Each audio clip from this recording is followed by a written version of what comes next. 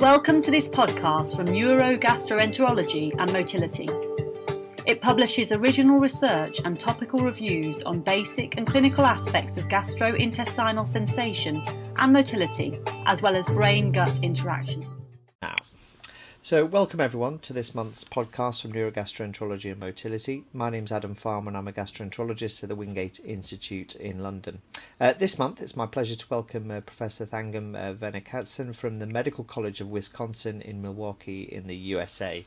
So Thangam, many thanks for joining us on the podcast this month, and congratulations to you and your co-authors on your really interesting paper entitled Depression, Young Age, Chronic Marijuana Use and Inter-Episodic Symptoms Predict Psychological Distress in Patients with Cyclical Vomiting Syndrome. So if I could start off and ask you, what is cyclical vomiting syndrome? Yeah, thank you, Adam, for having me on your podcast series to discuss our paper. Cyclic vomiting syndrome is actually a chronic condition. It was, of note, I saw that you were from St. Bart's. It was first described by Samuel G. from St. Bart's in London in the 1800s in 14 children. It was first thought to be a pediatric disease, but it's as common in adults. And essentially, it's a chronic condition that is characterized by these stereotypic episodes of nausea, severe nausea, vomiting, and abdominal pain. It can be very debilitating and incapacitating. And patients typically are normal in between episodes. So it's almost like an on and off switch. They're very sick. It can last from anywhere from a few hours to several days. And it's usually self-limiting. So it generally gets better whether you do anything or not in about 7 days or so.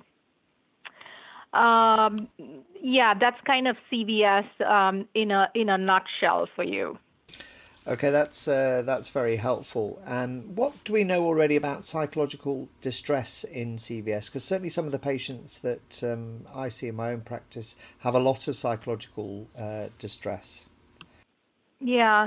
So that is correct, Adam. And CVS, like other functional GI disorders, is associated with multiple comorbid conditions, particularly psychological disorders. And so there have been papers in the past which have looked at anxiety and depression both in children and adults. And there is a high degree or high prevalence of these disorders in CVS, and various papers, have slightly different results based on the tools they have used to measure these disorders, and this can range anywhere from 15 to even 80%. However, we really don't know about global psychological distress because most of these studies have really focused on just anxiety and depression rather than, distress from a global standpoint. So that's really interesting. But onto your study now. What was your hypothesis as you embarked on your work? Yeah, so having seen so many patients with CVS, we hypothesized obviously that these patients have very high degrees of psychological distress.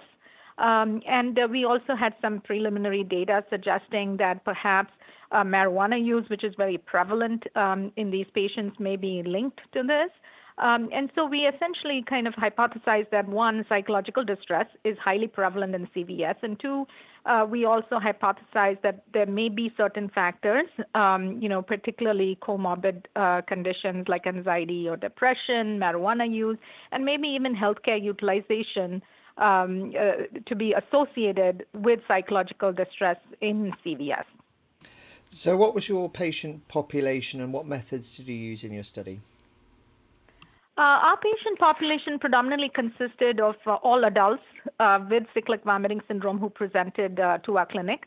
We excluded those obviously with other comorbid conditions, like systemic disorders like inflammatory bowel disease or malignancy, and obviously pregnancy, which would, I think, interfere with our study. We also studied mostly patients who were seen for the first time in our clinic, though they had seen multiple other gastroenterologists in the past, though we did have some established patients as well. So what were your key results to come out from your study? Yeah, so this is again a cross-sectional study of patients, adults with cyclic vomiting syndrome, and we found that approximately 40% or 41% of patients had high degrees of psychological distress. And we also found that among the various domains that we measured with this instrument called the Basic Symptom Inventory, somatization was the most severe symptom domain. We also found that, interestingly, independent predictors of psychological distress were a history of depression and young adults aged 25 to 35, chronic marijuana use, and the presence of what we call interepisodic GI symptoms or dyspepsia predicted psychological distress in these patients. So those were the main findings of our study. So the Rome 4 criteria now has differentiated cyclic vomiting from cannabinoid-induced hyperemesis. How do you think that change in definition is useful, and how do you regard those two diagnoses? Yeah, I probably could talk for an hour just on cannabinoid hyperemesis syndrome. But again, as you know, the Rome criteria came out with diagnostic criteria for cannabinoid hyperemesis syndrome or CHS. One of the concerns I have, I think first to answer your question, we really need to know or understand if CHS is a true entity or not. And I would say that there is insufficient data at this point to say that CHS is a real disorder. We don't know that for sure.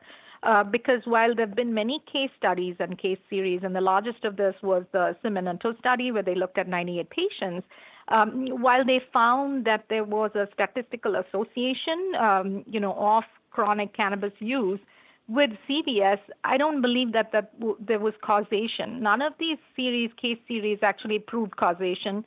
And another limitation of all these studies that led to this hypothesis that CHS is an entity is that there was a lack of follow-up in all these studies. So most of these patients were not followed up, which means that you really cannot ascribe causation.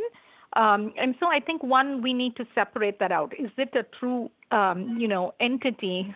Is CHS a true entity or not? Personally, based on the literature, all we can say is perhaps it's a subset of CVS, and two, maybe patients are using marijuana, and we have studies looking at that where they mostly use it as an anxiolytic agent. So I think probably it may be a little premature to say that CHS is a separate entity. Again, I realize that this is a controversial topic, but I think based on the data, we have a lot of questions that remain unanswered as to whether CHS is a true entity or not. No, I would entirely agree with that point. What were the limitations of your study? Yeah, so obviously our study did have some limitations. One of the things is I do have a tertiary referral center, so most patients have already seen multiple gastroenterologists without a diagnosis. So, one, there is definitely a tertiary referral bias. These are the very patients we really need to be worried about because they're high healthcare seekers. For multiple other reasons, they have severe disease and so on. So that's one limitation. And two, I want to be cautious, even though we predicted psychological distress with these 4 factors. Again, we need to be very careful to ascribe causation. So we really don't know whether it's the chicken or the egg. So is psychological distress, it's just associated with CVS. So whether it's a cause or effect, we don't know yet.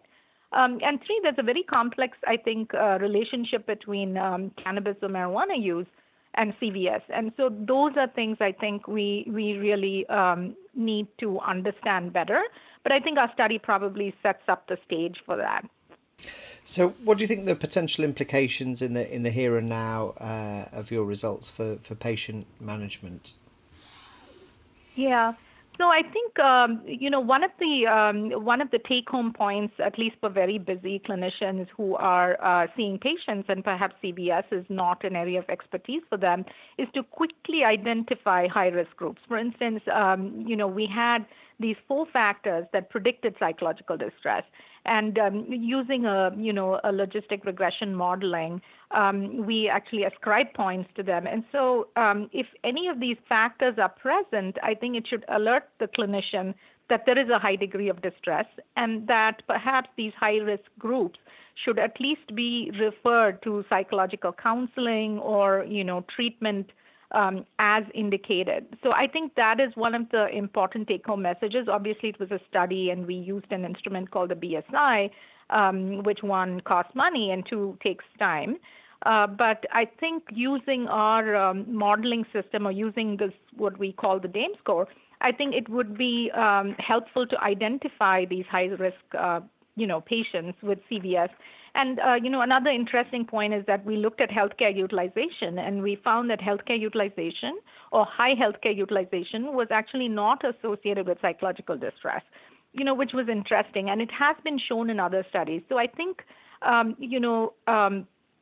psychological distress may be driven by extraintestinal factors, like we've seen in other functional GI disorders. And so I think it really, underscores the need for a biopsychosocial model where we incorporate, psychological counseling and mental health services. So I think that would be the take-home point of my paper. So what do you think are the key knowledge gaps that we need to look at now in this area? So I think, we do have several knowledge gaps because one, I think as far as psychological distress and psychological comorbidity, now we have identified and we know that these patients have these comorbid factors. Another important thing that we noted, like I said previously, was the chronic cannabis use and how it's associated with psychological comorbidity. So it may be very possible that, the underlying psychological distress is driving patients to use cannabis instead of the other way around. And I think some of these complex relationships need to be sorted out. So I think that would be sort of the next step in taking this a little further. So with that, I'd like to thank you and your co-authors for a really excellent paper, which was very interesting indeed, and also for assisting in this month's podcast, and also to our listeners for tuning in. And I look forward to welcoming you again on another instalment of the podcast next month. Further information about this paper can be found on the journal website. We hope that you have enjoyed this podcast, and we look forward to welcoming you to next month's edition.